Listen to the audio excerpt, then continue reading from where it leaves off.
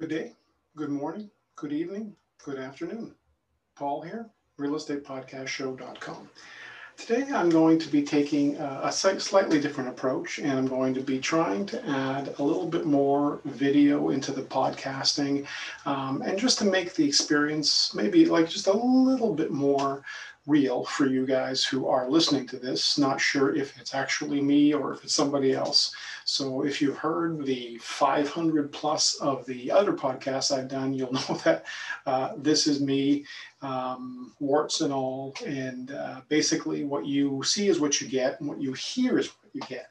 And I really think that's more important than anything else to do with any part of business for that matter. Of course, it goes without saying that if you're going to be working with someone who is someone that you're going to trust with your 6, 7, or possibly 8-figure real estate portfolio, it makes sense to have a little bit of a get to know you stage rather than like calling somebody on a Friday and then hitting the market on a Monday and not knowing anything about what this person is like under pressure.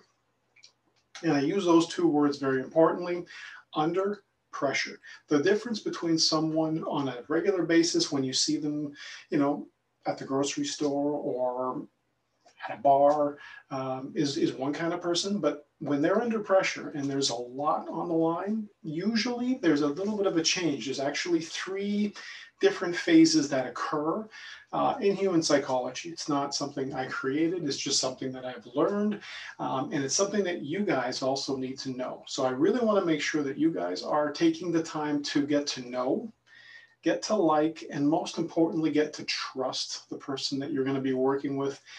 The best part I can say about the last 21 years of doing what I do is I've actually got the chance to get to know people, their families, what they do for fun, what they do for a living, where they travel.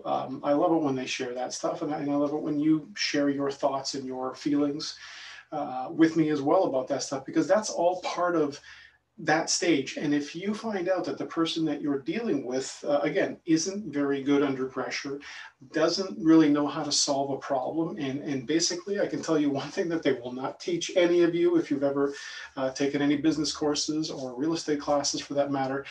They will not talk about how problem solving is like 99.8% of what we do. And it's literally a daily basis of waking up, finding out what the problems are, looking back at how I've solved similar problems, and I would honestly say that without exaggerating at all, that the higher the numbers go. So when you're in the $500,000 category for properties, there's one type of problems. When you move up to the million, there's another type, and then when you get into the 2 million plus category, there's a whole other type of problems that are happening right now. And of course, they do change. So you have to keep up with that, and you have to actually have worked with somebody who's been through what's going on right now.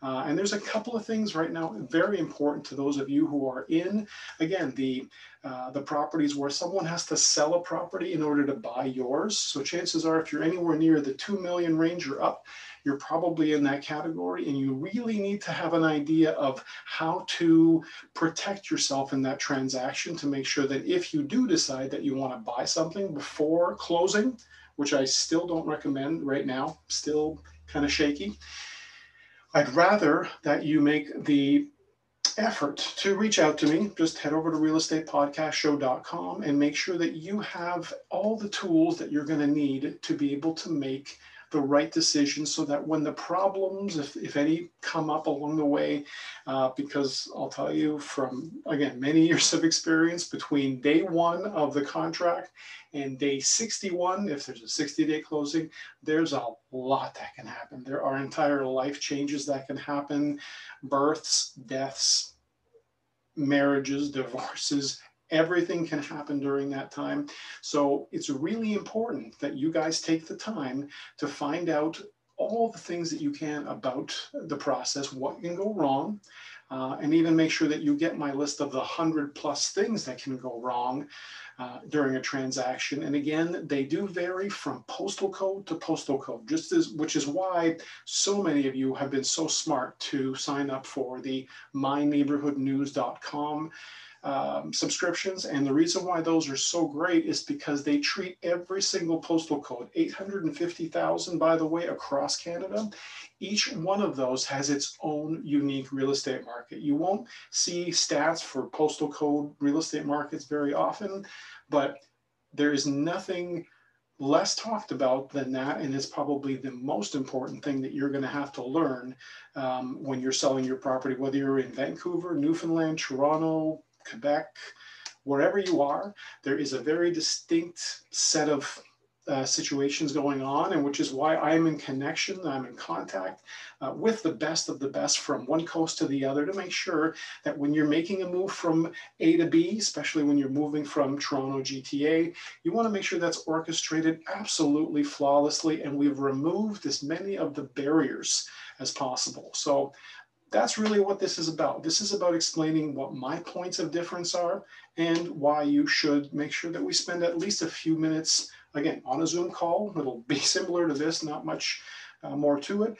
A phone call is fine. And of course, we can actually go to a patio now, which I love that we can do that. And that also takes me to another podcast that I'm going to be working on for this week. So you got to make sure you stay tuned for that one. I'm calling it the $21 million Small Business Challenge. In essence, in a short form, I have a goal every year myself to help people buy and sell $21 million of real estate. So traditionally speaking, that works out to about 21 transactions. That's what my target is for the most years. Sometimes it's less, sometimes it's more, but my goal is that number. Since it's my 21st year, I decided that I think it should be reversed, meaning that I should be focused on trying to bring small businesses that have, especially the ones that have been supportive of me, that join me for contests, join me on the podcast, wanted to make sure that I reversed it and now actually try to help you guys reach that $21 million revenue stage for your businesses. So my goal is very simple, to try to help every one of you guys that signs up with me via myneighborhoodnews.com for your community. And of course, make sure that everyone you know does, including all your clients, your friends, your neighbors, everyone, simply because that's how this is going to work, power in numbers. My goal for every single business that I'm helping is to try to get them to the point where they are making $50,000 a month in revenue. And that's going to be different depending on the business, whether it's a floral shop, whether it's a burger shop, whether it's a pub, whether it's an art boutique, whatever it might be. I want to make sure that we explore what it would take for you to get to that point, because I believe there's a certain level of comfort that comes in for a lot of businesses, and having helped many businesses reach like a whole new level thanks to a combination of podcasting and other consulting that I do, which is just part of what I do anyways. I'm always promoting my own clients' properties, doing my sold stories, the 6-step process right now that is critical for any one of you that's selling in the Toronto GTA area. You want to make sure that you're doing this right. You don't want to be taking unnecessary risks, especially right now when there's a possibility that the buyers that you're dealing with have a property to sell and maybe they didn't sell it, and you want to sort of remove some of those barriers. So I'm going to hope to help you through that. But this next thing that I'm doing is all about trying to give back this year. There's been so many reasons for me to be grateful. And again, you guys have made, basically made my career what it is, got me to this point, and I want to get you guys to the next level. So thanks for tuning in, and hopefully you enjoyed the podcast.